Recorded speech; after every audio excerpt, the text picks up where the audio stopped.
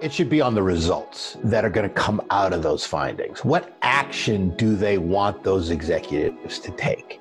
As proud as they might be about their algorithms and about all the mistakes they made that they then fixed and all the 15 iterations of what they did to get there, that executive team, I'm sorry, doesn't care about that.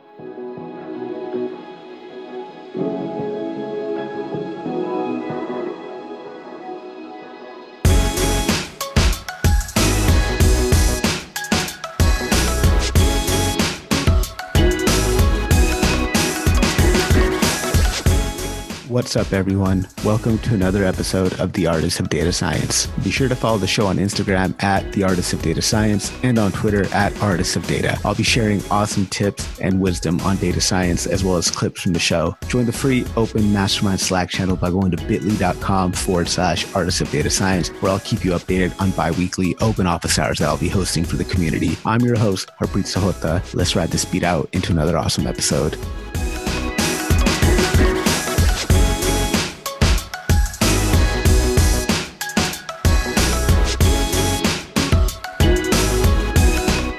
Our guest today is an avid business evangelist and original thinker who continually shares his passion for helping organizations navigate the wave of the big data revolution by expounding on the strategic value of master data. His methods of communications knows no bounds and has spread the gospel of digital transformation through public speaking engagements, blogs, videos, white papers, podcasts, puppet shows, cartoons, and all forms of verbal and written communications. Who knows? Maybe after this meeting, we'll get together and drop the master data and machine learning mixtape. He's a firm believer in making your data do the work and has educated and enlightened countless business executives who care more about the strategic why rather than the technical how to the value of proper data management. He works his magic by focusing on strategic rationale and business alignment rather than technical implementation and system integration. Over the last 2 decades, he's been solving master data challenges with a large global audience, working with global enterprises, and has an unwavering commitment to establishing lasting partnerships with enterprises and innovative data brands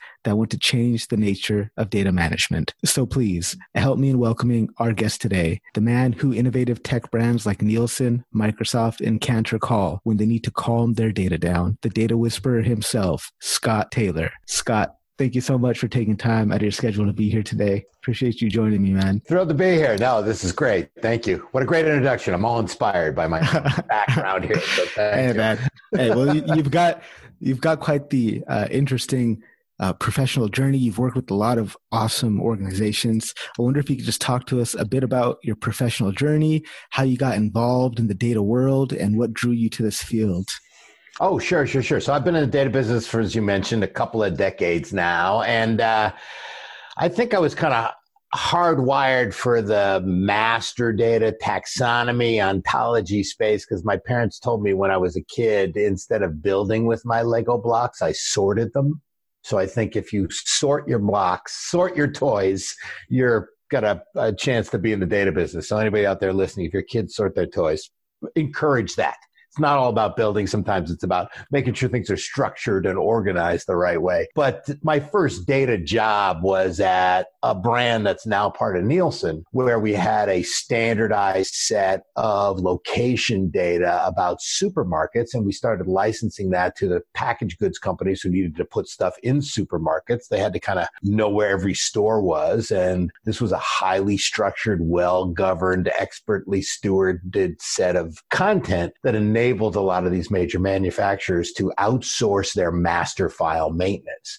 And once I saw what happens when multiple parties use the same data and the power of one data, I never looked back. It was great. And I continue to be inspired by how people can use this really foundational stuff every day when I talk to people.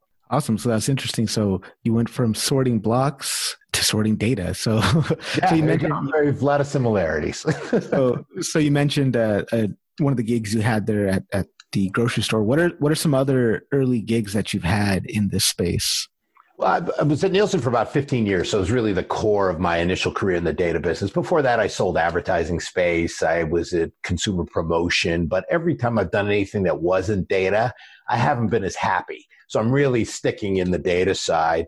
Done a lot of independent consulting. I worked at a boutique consultancy where I really specialized on helping data owners capitalize and monetize and productize and all the other I's around their core data assets. Again, taxonomy stuff, master data content. I also spent some time at Dun & Bradstreet helping them get their master data product properly positioned and help them with the strategy and the position around that. And I've worked for all kinds of other companies all around. Again, helping people tell their data story is really the way I've kind of landed on it today, because people who have data need to tell some sort of story about it to get either the support they need from their own management, or if they're a service provider, to make sure that their customer base understands the true value.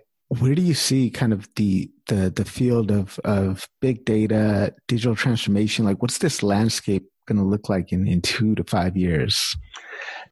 I think, and I kind of take a sort of a dissenting view here a little bit, because I don't think the core value of this foundational content is going to change to a point where it's unrecognizable. Kind of an awkward way to describe it there. But my point is, all these things happening, big data, I tend to think that's kind of a marketing term anyway, but it just means lots and lots of data, cloud, hybrid, Kubernetes, whatever you want to call whatever the cool stuff's happening today, it all needs highly structured content to work.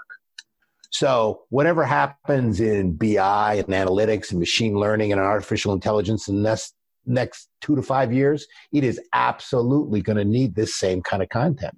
The kind of content I ran into 20 years ago. And so for me, I look across that through line and say, okay, data management and master data in particular is macro trend agnostic. No matter where we've been, no matter where we are today, no matter where we're going, all those things are going to need this highly structured data. And hardware comes and goes, software comes and goes, data always remains. Yeah, that's an awesome point, because even with respect to machine learning, statistical analysis, like linear algebra is linear algebra, right? It still requires data to be structured and in a format that's going to be easily ingestible by whatever model it is that we're using. So yeah, the fundamental nature of having organized data is always going to be a driving force for any type of meaningful results to happen. So in this vision of the future, one point though I want to make is I think the stakes are going to change. I think the stakes are getting higher. So the idea that you can avoid data management, or that data management is kind of a project, or that the senior leadership doesn't need to understand why they need it, that's changing. And so that very much is a development, at least in the way people are operating around data. And I look at it and go, if you're an enterprise, you got enterprise data. If you got enterprise data, you got enterprise data problems. They got to be fixed by the right kind of management. And digital means data. There's a lot of business people who actually don't see that link as clearly as the data folks do. But if you're doing anything digital, it means you're going to have data. And again, if you have data, you need data management. So in what kind of way do you see the stakes changing? It's today it can be live or die, right? So there's not a company out there. There's nobody out there going, we don't really need data. We're fine. We don't need to change the way we work. We don't need to transform in any way possible. Everybody knows they've got that urgency. And if you look at the big disruptors, the classic disruptors now, Uber, Airbnb, Amazon, they all came into the space partly where part of the reason they were successful is that they were able to manage these data assets and the data about the things they do and the people that they work with and the products they provide and services at scale in a way that the legacy providers couldn't. And so part of how they ate the lunch and disrupted those legacy providers was they worked with data in ways that people hadn't before.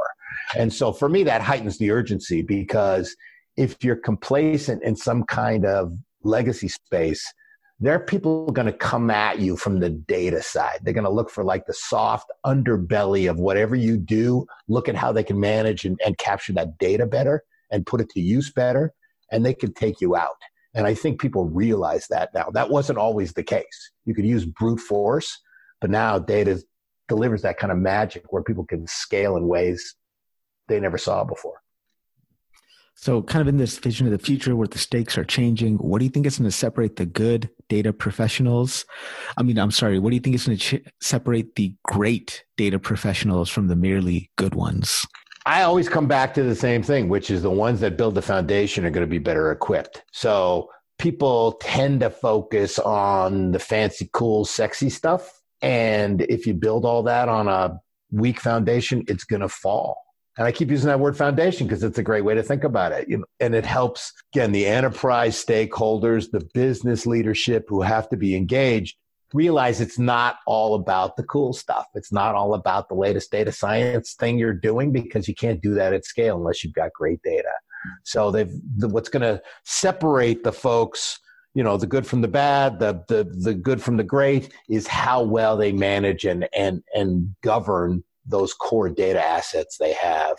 And for me, it all centers back to those classic master data domains of customer, vendor, partner, prospect, product, service, asset, offering, things you make, people you sell to and buy from and partner with. You don't have that right.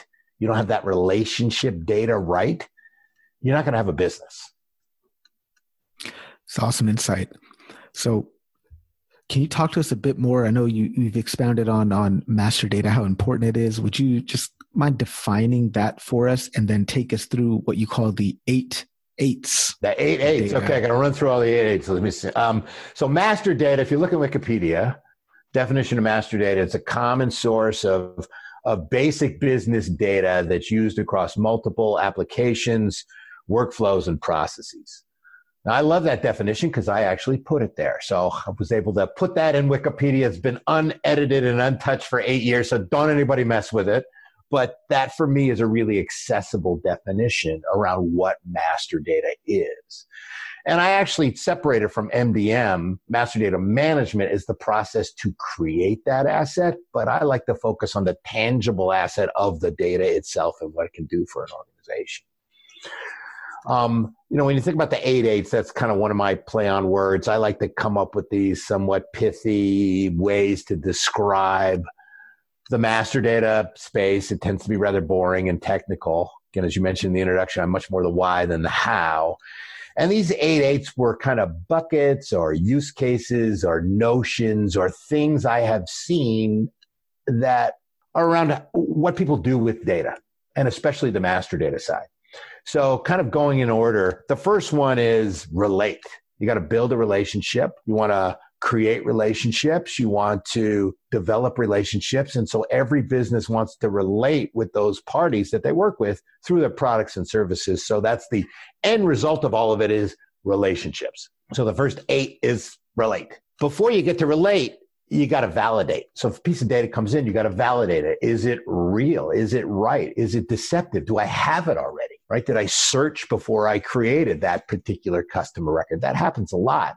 And when people talk about garbage in, garbage out, a lot of garbage comes in when they get bad data from a customer create process, let's say, or a duplicate record or product information that's skewed. So you got to validate first. Then you want to integrate. Third 8, I guess it is integrate, where you take all these disparate data sources and you kind of pull them all together in some way or another. Again, I'm not going to get physical or design architecture here, but in some way to integrate all that stuff. Then you want to aggregate, roll stuff up. A lot of reporting, most reporting, almost all executive reporting is some form of aggregation, right? What are the markets we're in, and who do we call on, and who owns them, and what categories are best, and how many customers do we have? All of that is aggregating stuff up. That's all rolling stuff up, or some combination of those dimensions. The next one is interoperate, and that allows systems to talk to each other. That allows processes to go at scale. So if you drive interoperability, and I'd say that 8 is probably the most important word of the century here, how things interoperate, right? How they connect. The whole Internet of Things is based on interoperability. Standards in different verticals are formed around the ability to enable interoperability. So it's all around that connection, and common data, standardized data allow you to do that. So on the bottom you have, and I'm saying the bottom because I kind of draw this out, and I'll give you some links to some of these videos I did around all the 8 eights and so on. But you kind of build this foundation around validate, integrate, aggregate, and then interoperate. On top of that, then you can evaluate. Then you can do AI. Then you can do BI. Then you can do ML. Then you can do analytics. You can do all that great stuff that certainly the data scientists are focused on. How do we put this data into play? But it's well structured and it works for the basic things if you do evaluate later. And then the next 8 is communicate. So once you've got that evaluation process done, you've got these metrics, you want to be able to share those with another party in a way they understand it. And a lot of the words in the master data space, a lot of the terminology and imagery around, are we on the same page? Do we speak the same language? Do we have a common understanding? Do we have a business glossary? And if that pinnacle is relate, I will tell you, if you want to have a good relationship, you got to communicate. So ask anybody you love. They're going to tell you the same thing. If you don't tell me what the problem is, I can't help you. So you got to communicate. So that's actually 7 eighths for those of you who are counting. And the last one is circulate. You got to get that data to move. Data to have value has got to be in motion. It can't be stuck in some sort of silo. It can't be locked in a PDF.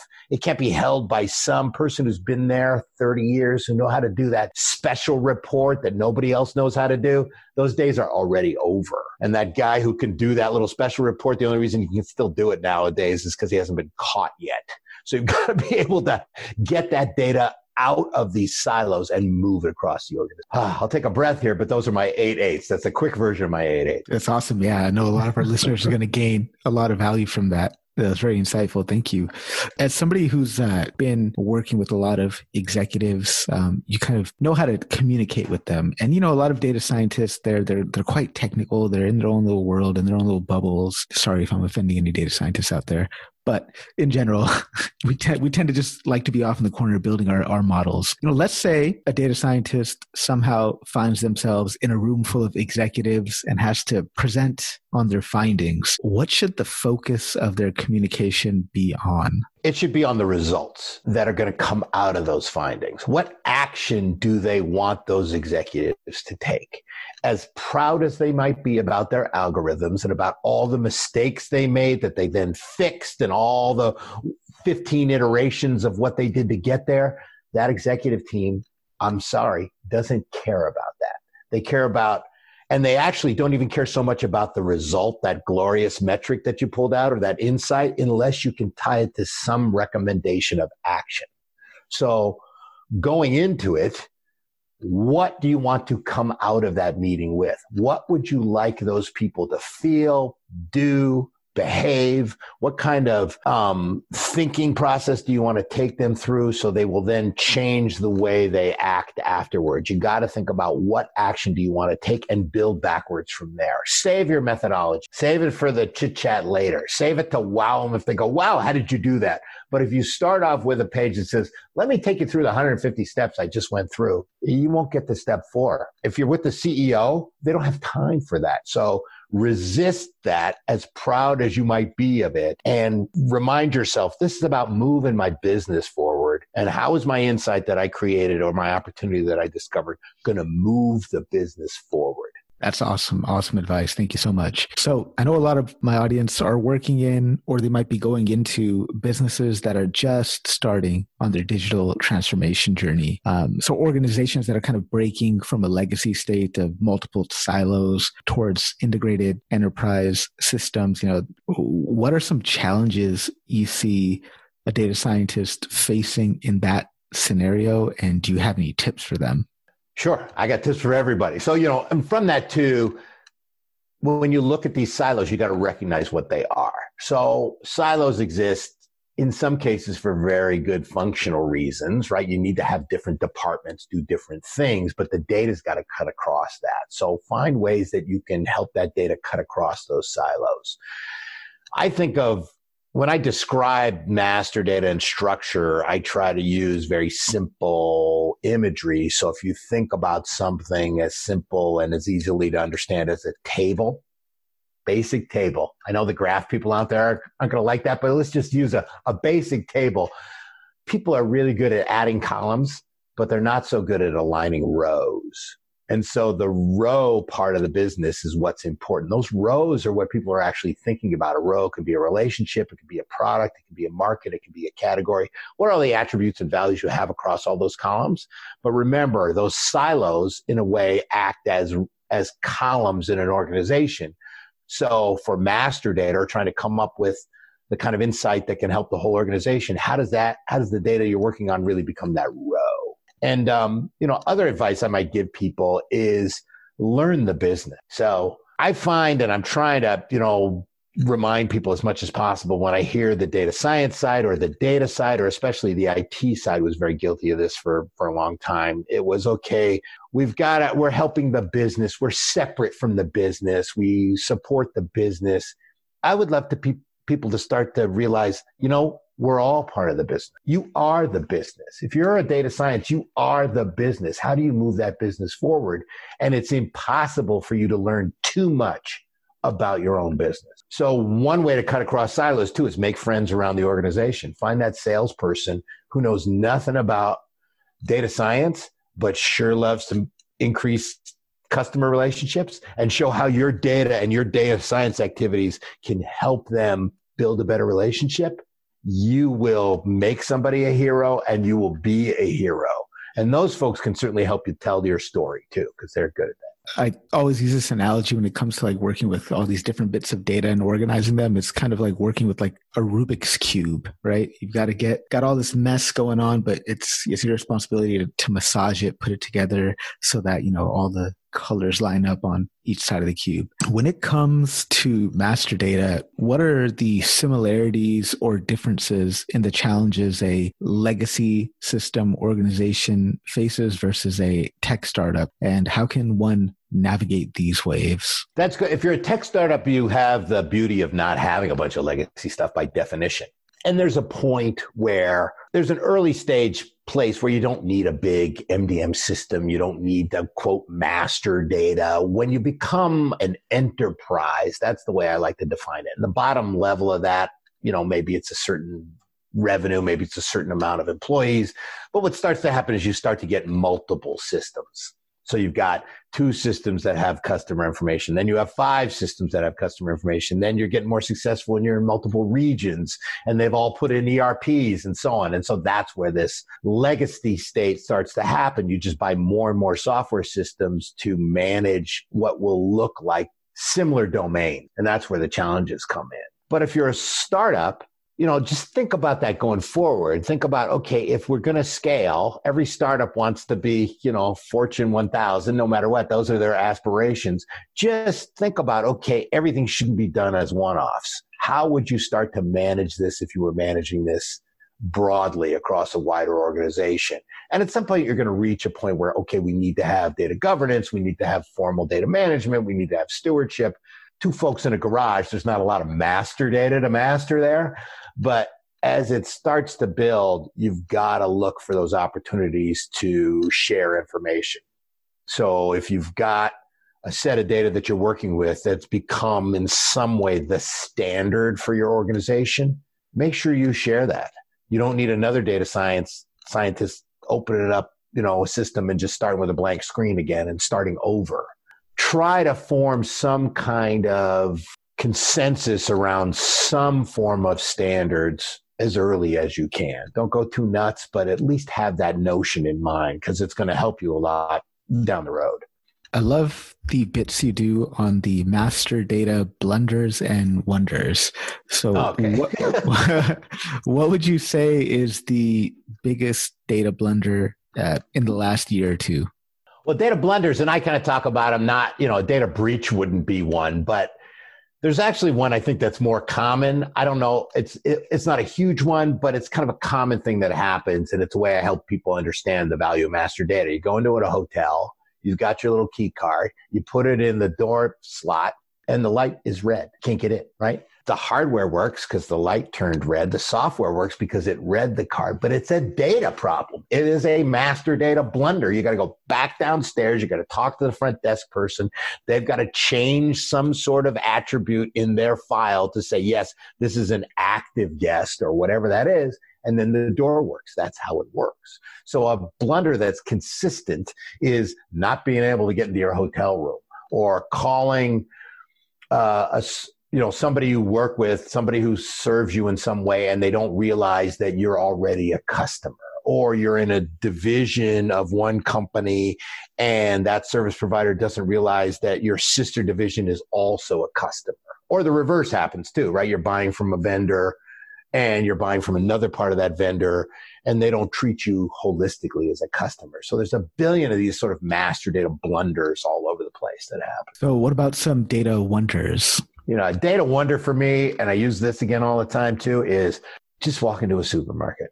You will see master data at work, not even behind the scenes, standing at the checkout counter. So every time you take any bottle, can, bag, tube, box of anything out of your cart, you put it on the belt, and the checkout clerk takes it and scans it across the little scanner, and you hear beep. That little beep is master data at work. It is the Universal Product Code, the UPC, with a standardized set of reference data that's universally recognized, that works across thousands of manufacturers for thousands of products in thousands of places with dozens and hundreds of different technologies. They all work because of this uniform, highly structured reference and master data that's represented by that little code, that little barcode on every can and bottle you pick up. And for me, that's just, a continuing wonder, because that's lasted for decades. You can continue to build on that foundation. And imagine if you went into a supermarket and everybody had to still key in the prices. So that's, the kind of data that comes out of that too has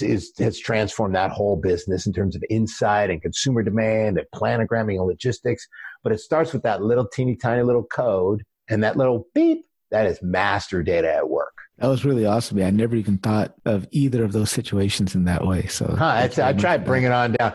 Yeah. A lot of people will tell you all about kind of all these sort of reference things and internal stuff and architecture stuff. And so again, for me, I kind of pride myself, and that's my place in this. That's my part in this whole space. Mm-hmm. You got a minute with your CEO. How do you explain? And I have friends of mine who go, okay, do you just set a timer and wait for somebody that you're talking to just finally go, oh, I get it. And it's like, yeah, you got to bring people from, I have no idea what you're talking about, to how do we live without this? And that comes from telling a good story. And I learned how to tell stories in the core part of my career, which was selling. So every salesperson is a good storyteller, selling and marketing.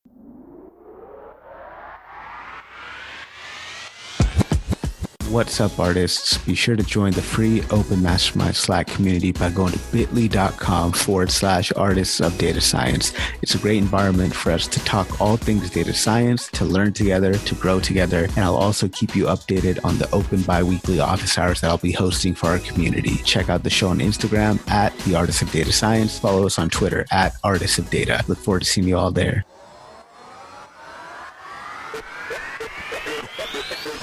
That's awesome. Actually, that brings me to my next question here. So most up and coming data scientists, they tend to focus primarily on these hard technical skills, and they think that that's what's going to separate them from the rest of the crowd. What are some of the soft skills that candidates are missing that are really going to separate them from the competition? Awesome question there. So obviously you need to know, the hard skill stuff. If you want to be a data scientist, you got to know a lot of things that I can't even touch, right? So you got to know how to make all that stuff work. But those soft skills, and I'm much more of a soft skill guy, are around communication, are around listening, are around being able to sense what a need might be in the other party you want to talk to, and realizing that those people have to be taken through some sort of story, some sort of journey to get them to where you are.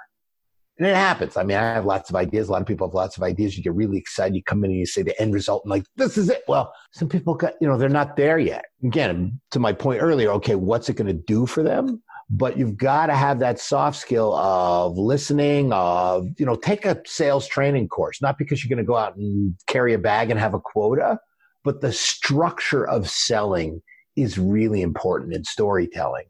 And people have to be able to tell those stories with empathy, with emotion, with emphasis, to get people to really get excited about what you're trying to bring them. It's an excellent point because, human beings love stories, right? It's, stories are as old as languages. So being able to communicate your findings in a story, it's, definitely an important skill. I really like that. There's a lot of people out there who are trying to break into the data space and, maybe they feel like they don't belong, they don't know enough, or they aren't smart enough. Do you have any words of encouragement for them? If you have, the data space, I think, is the hottest space out there. It's not an original opinion. And part of the reason I think it's so valuable to business, and that's the context I'm talking about all of this in, is business, is that data can change the nature of a business in ways that other stuff that has existed can't. And so it becomes that fuel that can power all kinds of different opportunities at an organization. And it has this multiplier effect of, I talk about businesses want to do basically three things. They want to grow, they want to improve, they want to protect, right? So you got to grow your business, get more customers, expand. That's everybody's favorite bucket. You want to improve, you want to be more operationally efficient. You want to find those opportunities to save money, to save time, to scale. And then the bigger you get, the more risk you have to mitigate. That's the least fun, but it's really important because that could take a whole business down if you don't mitigate that risk.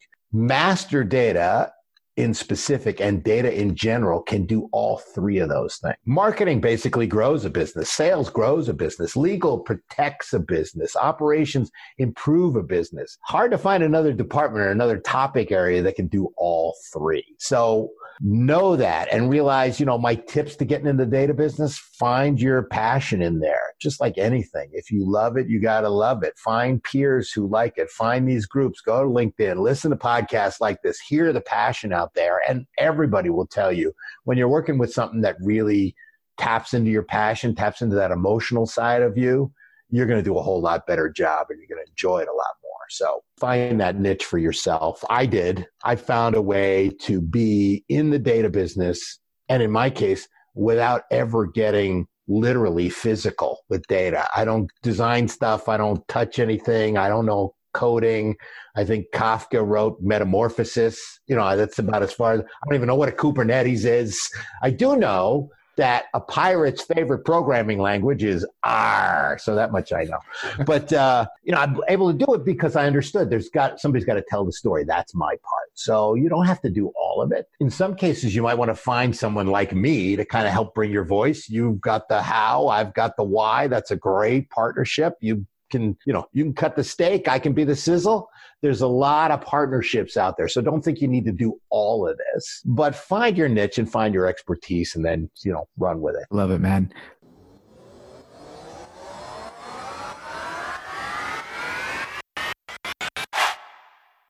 Are you an aspiring data scientist struggling to break into the field? Well, then check out dsdj.co/artists to reserve your spot for a free informational webinar on how you can break into the field. That's going to be filled with amazing tips that are specifically designed to help you land your first job. Check it out. dsdj.co/artists.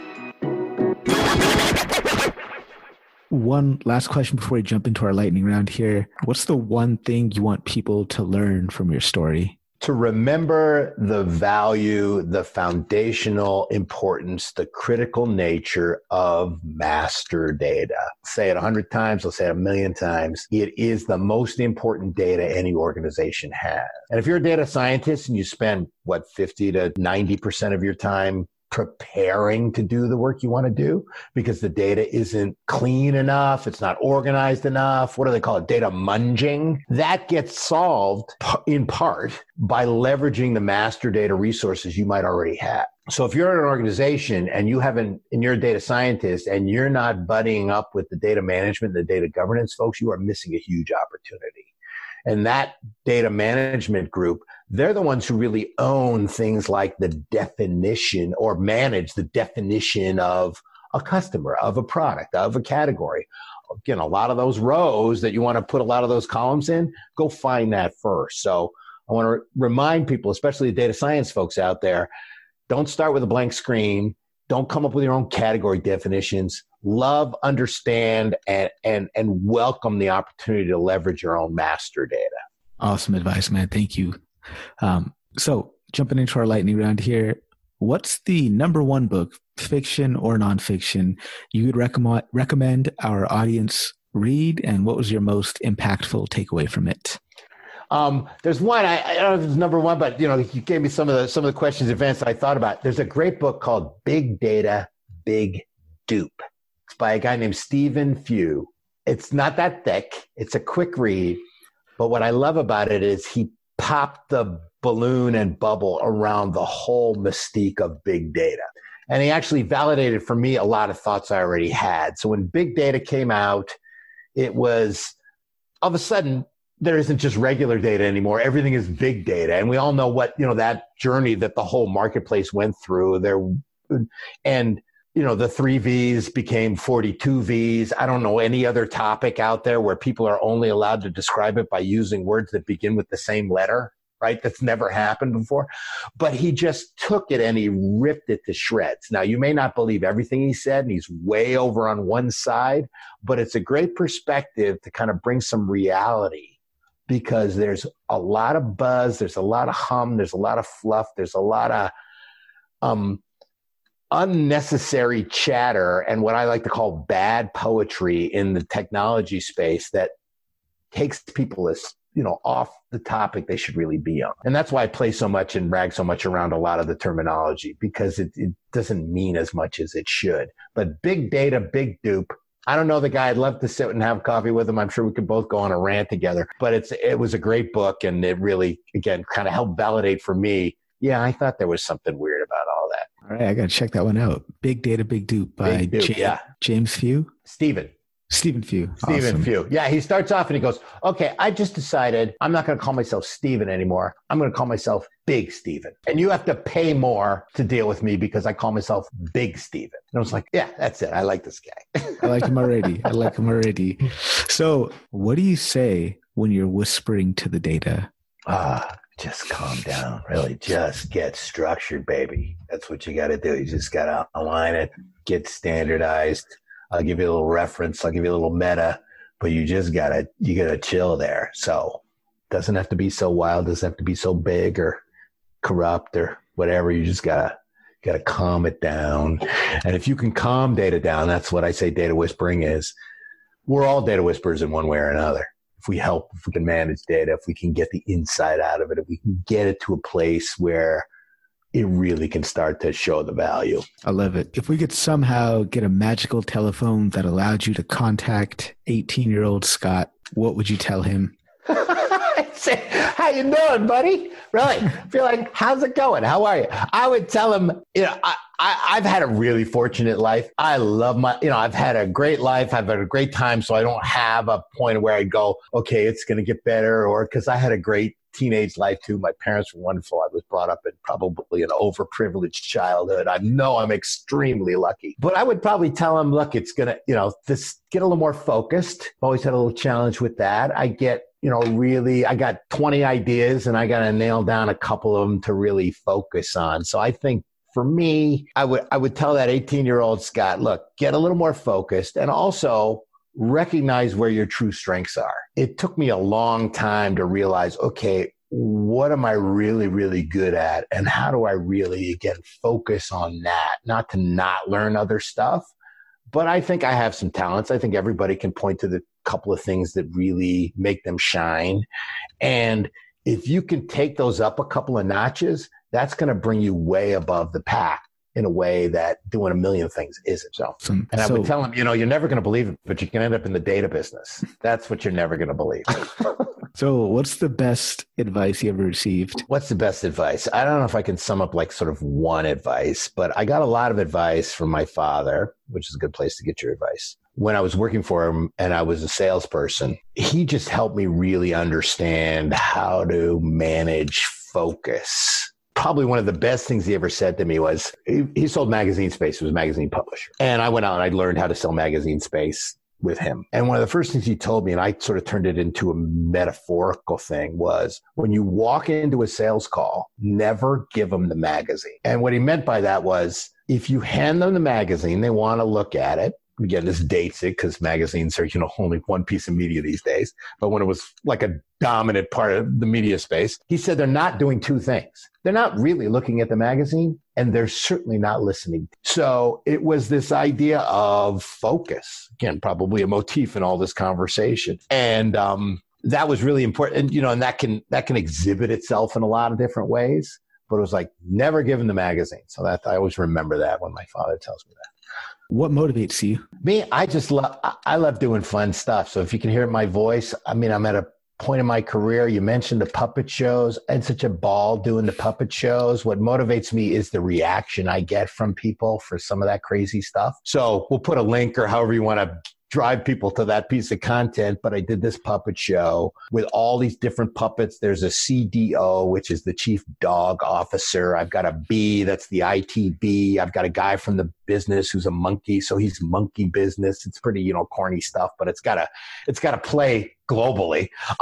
And they're all chattering and arguing with each other, and they're just spewing out all these buzzwords. And at one point, one of them just says, well, what about the data? And it kind of stops the conversation. It's like, yeah, we're talking about all this other stuff. What about the data? But what inspires me absolutely was the reaction I got. And what I did not expect were the comments around, this is my life. I just got out of this meeting. Were you in my last business meeting? Did you see our IT department? This is who. So the idea that, this dog and monkey and bee puppet were able to reach people in this really bizarre way was absolutely inspiring. So it was really fun. And I got more episodes to come there, and to be able to do, you mentioned in the intro there, I do white papers, but I also do puppet shows. Guess which one gets more engagement?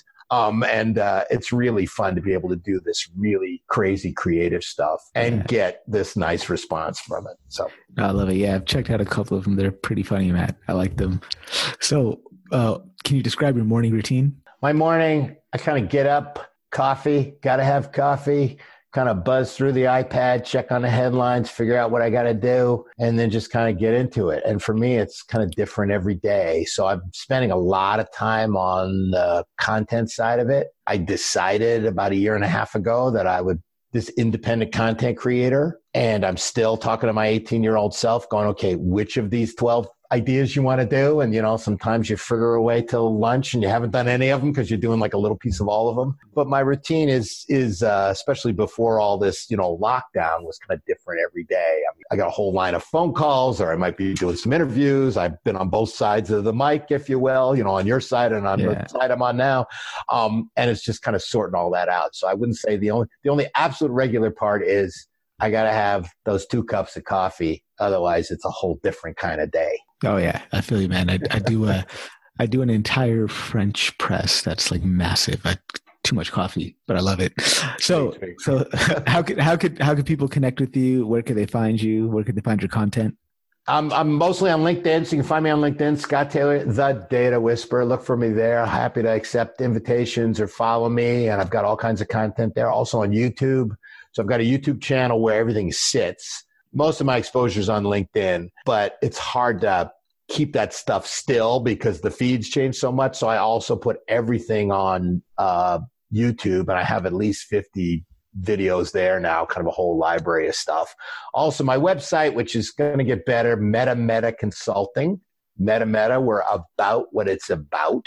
So again, that sort of meta part there. We talking about stuff, helping people tell their data story. And I'm particularly delighted that if you Google Scott Taylor, the Data Whisperer, I come on the first page. I'm always on the first page of the video part. So if Data Whisperer, I don't reach above the fold yet, I'm moving myself up there. Certainly if you hit the video tab, you'll see all kinds of pictures of me and my content there too. So that's nice to sort of get that organic reach after all this work. Yeah, awesome, man. I'll go ahead and I'll link all this to the show notes. Cool. Scott, thank you so much for being so generous with your time. I had a really great conversation. I enjoyed having you on the show. Thank you so much for being here. Oh, sure. It was a blast. Thank you so much. We're done already? I can go for another 2 hours if you want. Thank you. Love to be here.